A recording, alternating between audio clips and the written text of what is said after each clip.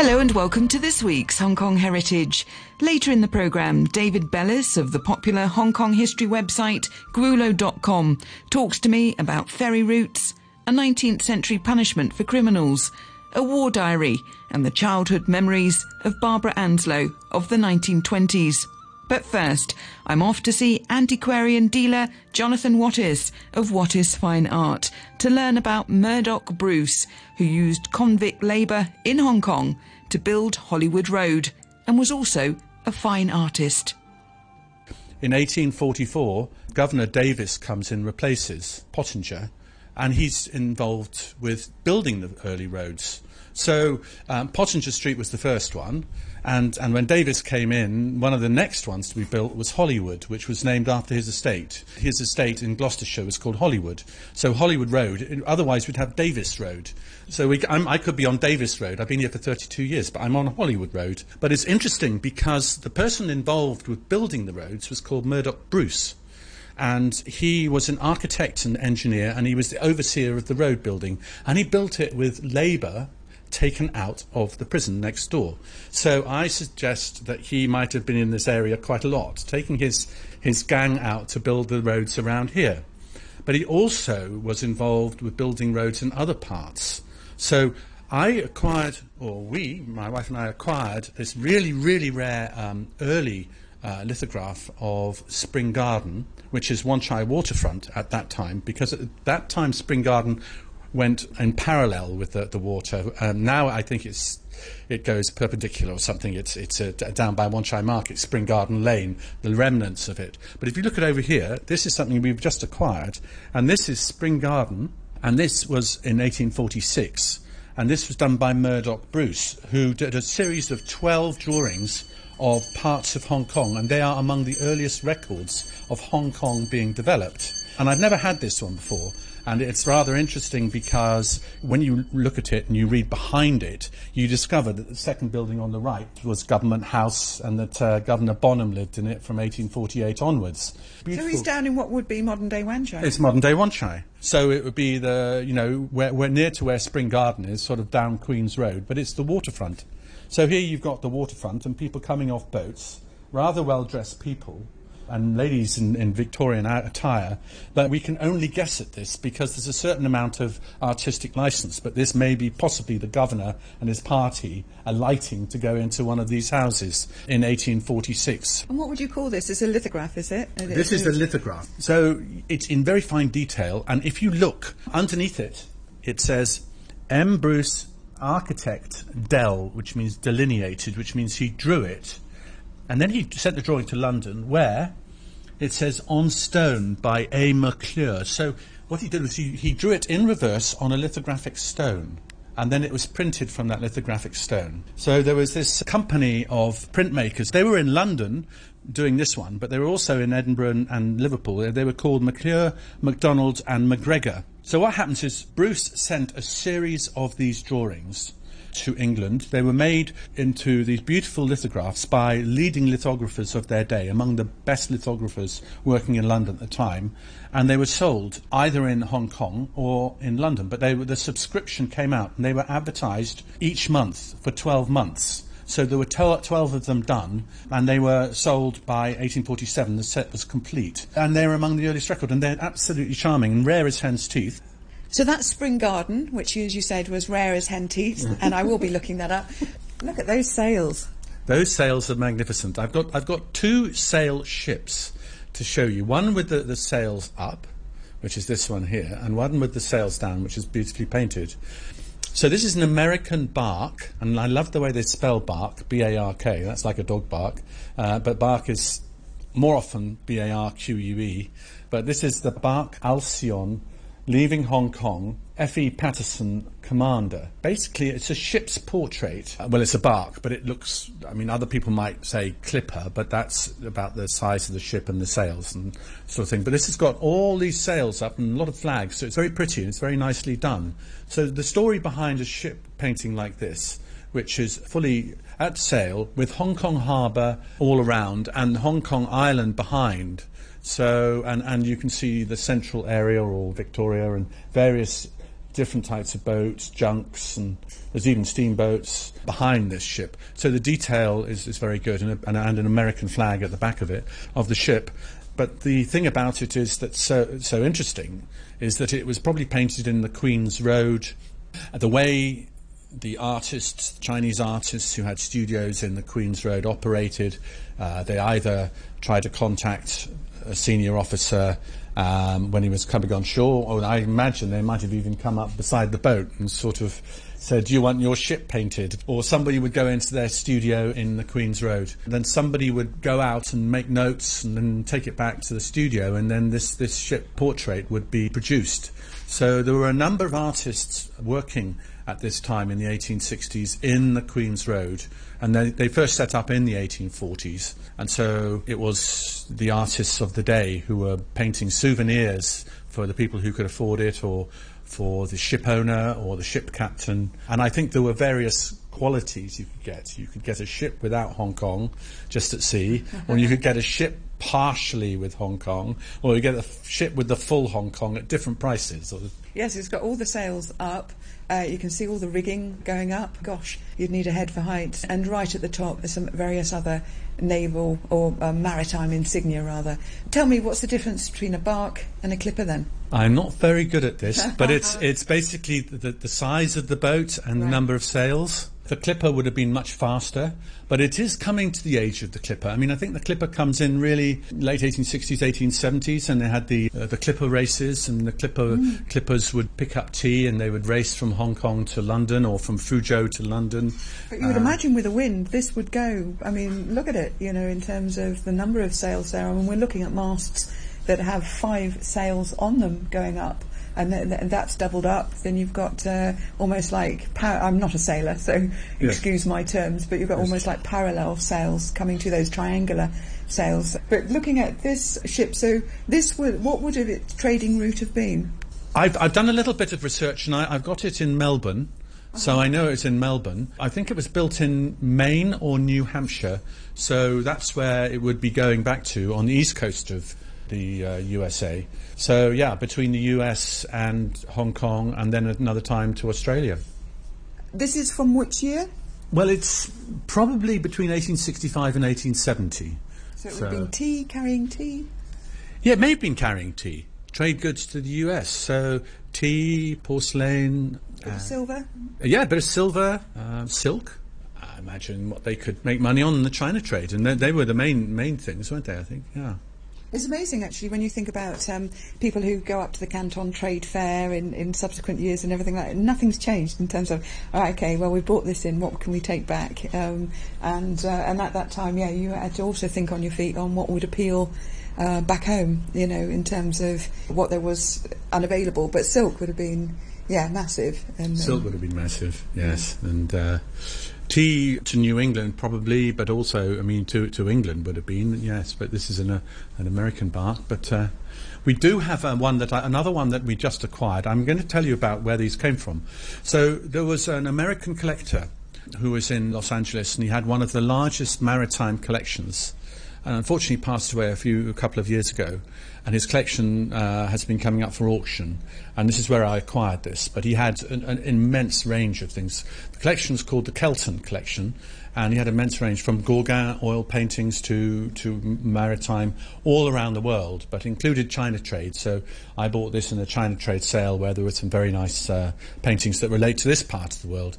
And trade between Hong Kong and the US has been a very strong link over the years. Let me show you one more thing, just because you brought it up.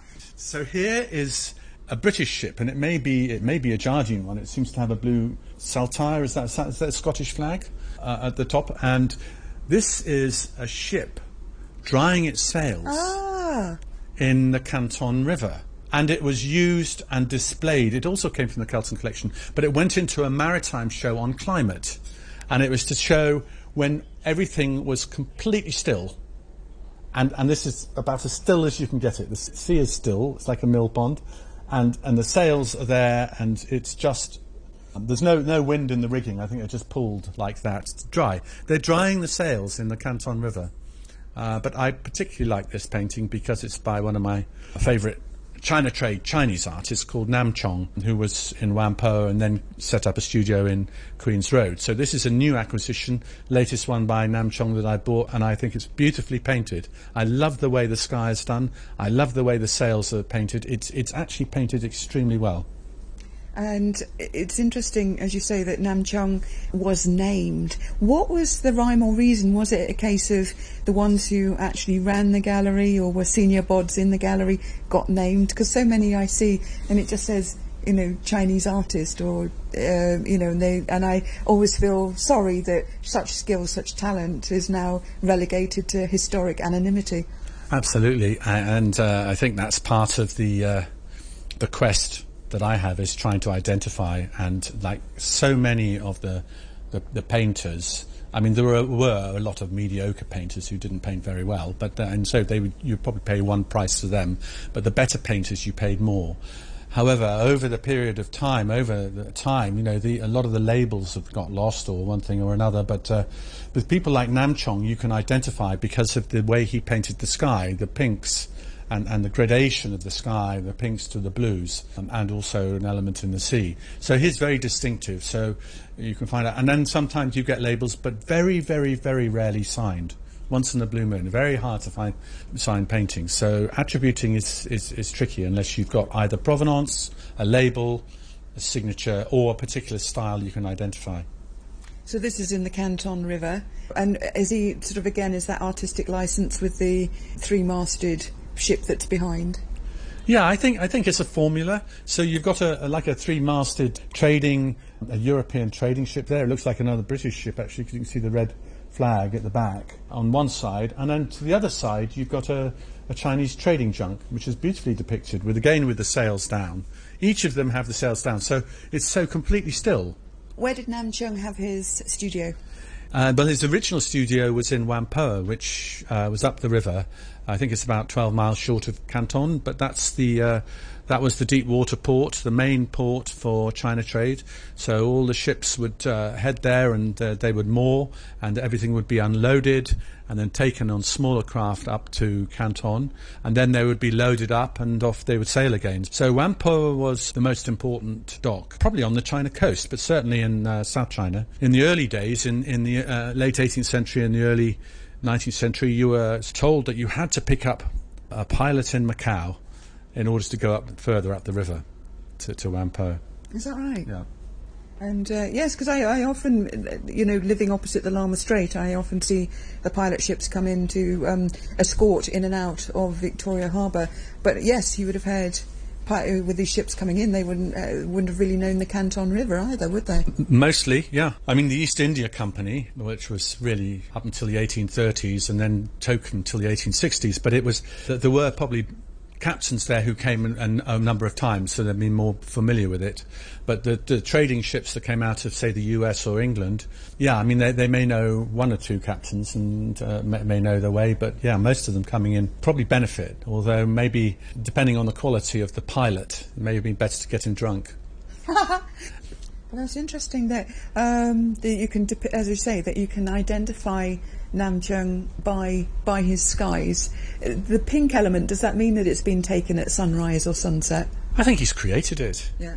I think this is, again, he's an artist. It's kind of signature in a way. Yeah, it's before photography, it's before colour photography. But, I mean, I go out every day through the harbour and I see the different sunsets.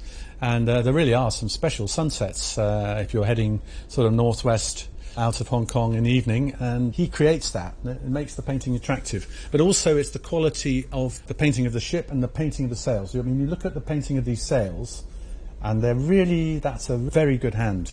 So that's a British clipper drying sails in the Pearl River near Whampoa, oil on canvas from around 1850 by Nam Chong. My thanks to Jonathan Wattis of Wattis Fine Art. And now on to David Bellis of Grulo.com.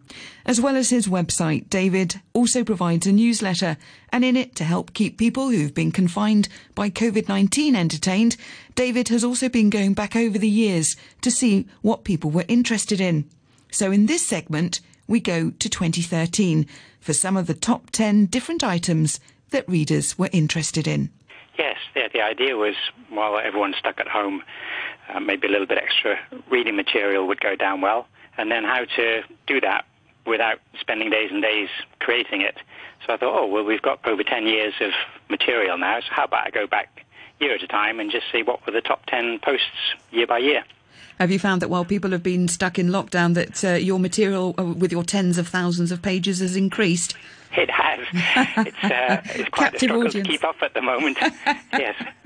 Oh, well, I look forward to all that fresh material. And of course, you can easily find a lot of this information on the Grulo History website. So just take a look. I'm just looking through your top 10 from 2013. And one of the items there is the old Hong Kong telephone numbering system. That's right. We had a couple of people write in who used to work for Hong Kong Telephone. So they were explaining some of the little tricks and quirks they had. So somebody wrote in remembering that if you worked for Hong Kong Telephone, you could get a number starting with an 8, for example. And people thought, that must be because it was a lucky number. And the man said, no, actually the thing was it bypassed the payment mechanism. So if you worked for Hong Kong Telephone, you could get a number and you'd be able to dial home without paying. Oh, dear. So that's sort of secrets of the job. Yes. Now, of course, over the years, I still travel every day by ferry. In fact, my ferry firm is over 50 years old. But, of course, over the years, depending on what other transport was available, the ferry routes have changed, haven't they? They have, that's right. And so many have disappeared. If you look at the old maps, they just crisscross from everywhere to everywhere, going back and forth across the harbour. And, of course, as the tunnels have opened and the MTR, the number of people taking those ferries has dropped and dropped. There's a ferry goes from not far away from where I live. It goes from the Kowloon City Pier across to North Point. And we started taking that. It's if you're going for a hike on Hong Kong Island, it's just a very peaceful start, but it's not busy, so I don't know how much longer that will keep going for either. Oh, well, I might try that one then. So that's from Kowloon over to North Point. That's a route I haven't done. But over the years, as you say, you've got these sort of old ferry route maps. One is from the 1950s. And, of course, prior to the harbour tunnel being built in the early 1970s, you would have had to take your car over by ferry. Yes, we've got one of the pictures there as well of the vehicular ferry pier. Those there are still a few left of, and they have to keep them just because of the dangerous goods. Some of the dangerous goods, I think, aren't allowed to go through the tunnels, so they keep a few of those ferries running still. Oh, that makes me feel better about going through the tunnel. I haven't done it, but I really must do a programme with an engineer about, I've always been fascinated by how these tunnels are built, how you disperse all the earth, make sure the water doesn't come in. I think it's fascinating, Yes, here. Tunnels. I like tunnels. So, yeah, if you have some engineers on your feed, sir, then do pass them my way. But also, tell me about, how do you pronounce it? The Canggu, the Kang? That's a good question. We've never had to say it out loud. It's the word which shall not be spoken. Cangue, Kang, I suppose. And it's a punishment commonly used in mainland China. And when you look at old photographs, you can see it's almost like a square piece of wood where somebody's head's been put through it. And what was how did that punishment work? Was it just the humiliation of it, or was it quite a painful thing to wear? Well, it was uncomfortable, and I think your hands couldn't reach your mouth, so you couldn't feed yourself, you couldn't drink, you couldn't do anything by yourself. You were completely at the mercy of whoever was looking after you. And they'd also post details of your crimes on the boards, so there was an extra humiliation to it as well. So the question about this was when I was working on the Central Police Station project a few years ago. We were trying to find out if they'd been used in Hong Kong or not. And it seems they were just for a few years, like 1840s, and then they switched to leg stocks instead. But they'd work in the same way. So if you'd committed a crime, let's say on Lyndhurst Terrace, then you'd be sentenced to be exposed in the stocks at the point where the crime took place. And again, you'd have a little board in front of you, telling everyone just exactly how you'd been a naughty boy and what you'd done. And you'd have to sit out there for the day with your feet in the stocks. I'm chatting with David Bellis of Grulo.com. Do take a look, and it's a fantastic rabbit hole if you've got a few hours to spare, or even just 5 minutes, of all sorts of different areas of both very quirky research some of the time and also some very serious research when you actually look that, lots of historians are working on, lots of people who are amateur historians who are researching their families or other history aspects of Hong Kong, and there's tens of thousands of pages waiting for you to have a look through. David, if you've got newcomers to Gwulo.com, you can also sign up and get a newsletter. Yes, for sure. That's the best way to stay in touch. If they come to the website, in the top left corner, there's a little link called Free Newsletter. Click that, type your email in, and then about once a week, or twice a week at the moment, you'll get a newsletter from us. Now, if you've got your own research, that can also go on to Gwulo.com, can't it? Or if you've got any questions. Yes, we welcome posts from anyone, pictures, questions, information, if you've got longer studies, old family memoirs, all that. It's all great stuff, and it all links in with the other parts of the website. Now, on the top 10s that you've done annually, we had also at number 7 in 2013, you had Daniel Richard Francis Caldwell, who lived from 1816 to 1875, was quite a character, and that had 12,574 views on Gwulo.com, and well, that would be 75 now, because I've looked at it. Now, Daniel Caldwell, he was, he's an interesting character, because he seems to be fighting crime. Sometimes he's a bit of a dodgy character in himself. He reminds me of some of these expats who come here who are a tad colourful. Colourful, yeah, that's a good description for him, yes. So at some points he's being hailed as the hero because he's helping them track down the pirates, because he speaks Chinese, his wife is Chinese, and he has very close connections with the Chinese community, and he has a network of spies who are feeding them all this information.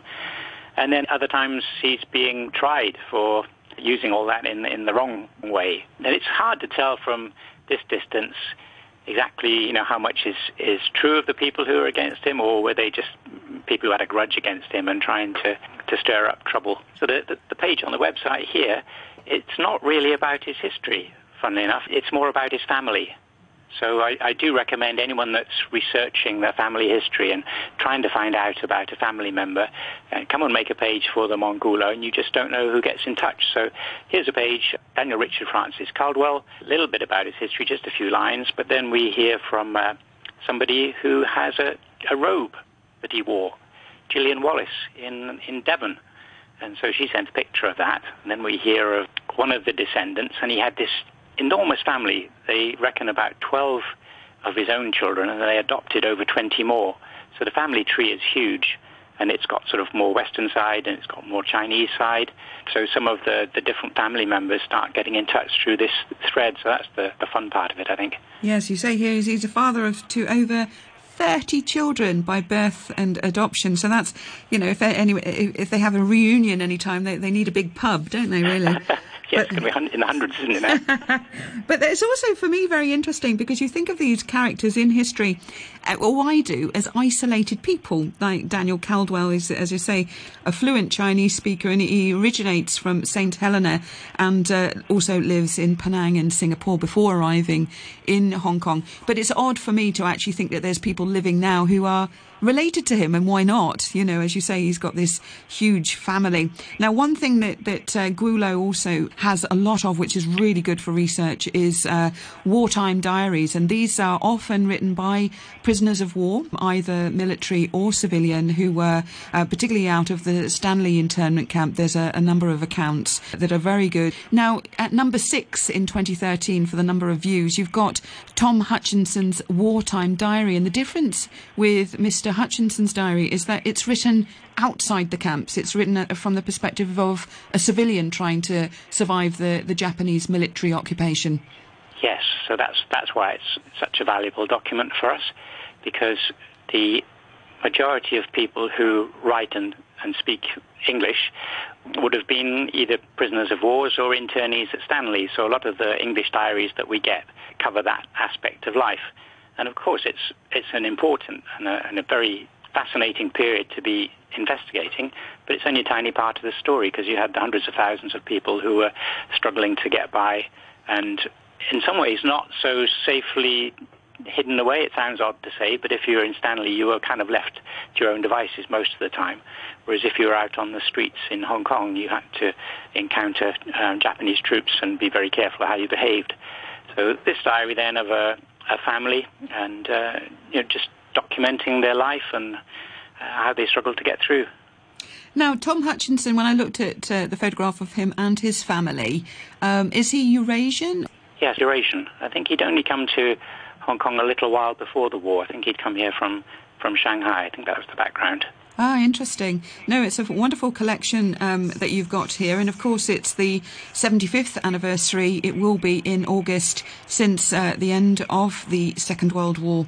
Now, Barbara Anslow, of course, recently passed away. She was more than 100 years old, and she wrote the book Tin Hats and Rice, which was her diary account of being in Stanley internment camp. And she provides childhood memories of 1920s Hong Kong. Yes, it's a lovely read, really. She's best known for her wartime diaries, but here she is just talking about how it was to be a 7, 8, 9-year-old coming to Hong Kong, such a strange place after growing up in Scotland. Coming here, struggling with the heat to start with, but then they fit in. Mum said if it was raining when it was time to leave school, I could hail a rickshaw, call up to the veranda of our flat when I arrived, when she would throw down the fare. One rainy day, when my hopes had been raised, then dashed because the rain suddenly stopped, I recklessly took a rickshaw and grandly gave a friend a lift home on the way. Even now, I can feel the apprehension with which I crawled out of the rickshaw and called up to Mum for the 10 cents. I loved the feel of the white, tightly upholstered seats. Customers were shielded from rain or sun by a large collapsible green hood at the back, as on a pram, and by a green waterproof apron hooked on from one side of the hood to the other. I couldn't see over the apron without pulling it down a bit. When it rained, the rickshaw coolies with their conical rattan hats also wore yellow overcoats of palm leaves, making them look enormous. When the whole family was travelling by rickshaw, Dad had one to himself, Mum had Mabel on her lap, and Olive and I shared another. And there's stories of making friends and changing schools and the games they played and, the ice boxes. And there's a funny little story about her younger sister, who a friend, Gabriel, had passed away, and then at school was convinced that she'd seen the angel Gabriel and got into a heated argument with her teacher, and all these funny little childhood memories of life in Hong Kong. Now, this is, she's remembering life in 1927 to 1929 when she's aged 7 to 9 years old. I do always find these accounts quite incredible because I've got some highlights. I can remember getting my first watch at age 7 and feeling very adult. But, can you remember your life? What's your childhood memory like? No, it's very, very patchy. Yeah. But I think the thing about Barbara is she wrote. She wrote and she wrote and she wrote. So in here, she's quoting poems that she wrote when she was 8 and 9. She also had this lovely record from her mother. Her mother wrote a book. It was like this. I think that's how it's called. And it's her mother's memories. Obviously, she was that much older. So she's got all those descriptions of what life in Hong Kong was like to build on as well. My thanks to David Bellis of Grulo.com and Jonathan Wattis of Wattis Fine Art. Thanks for listening, and join me next week on Hong Kong Heritage.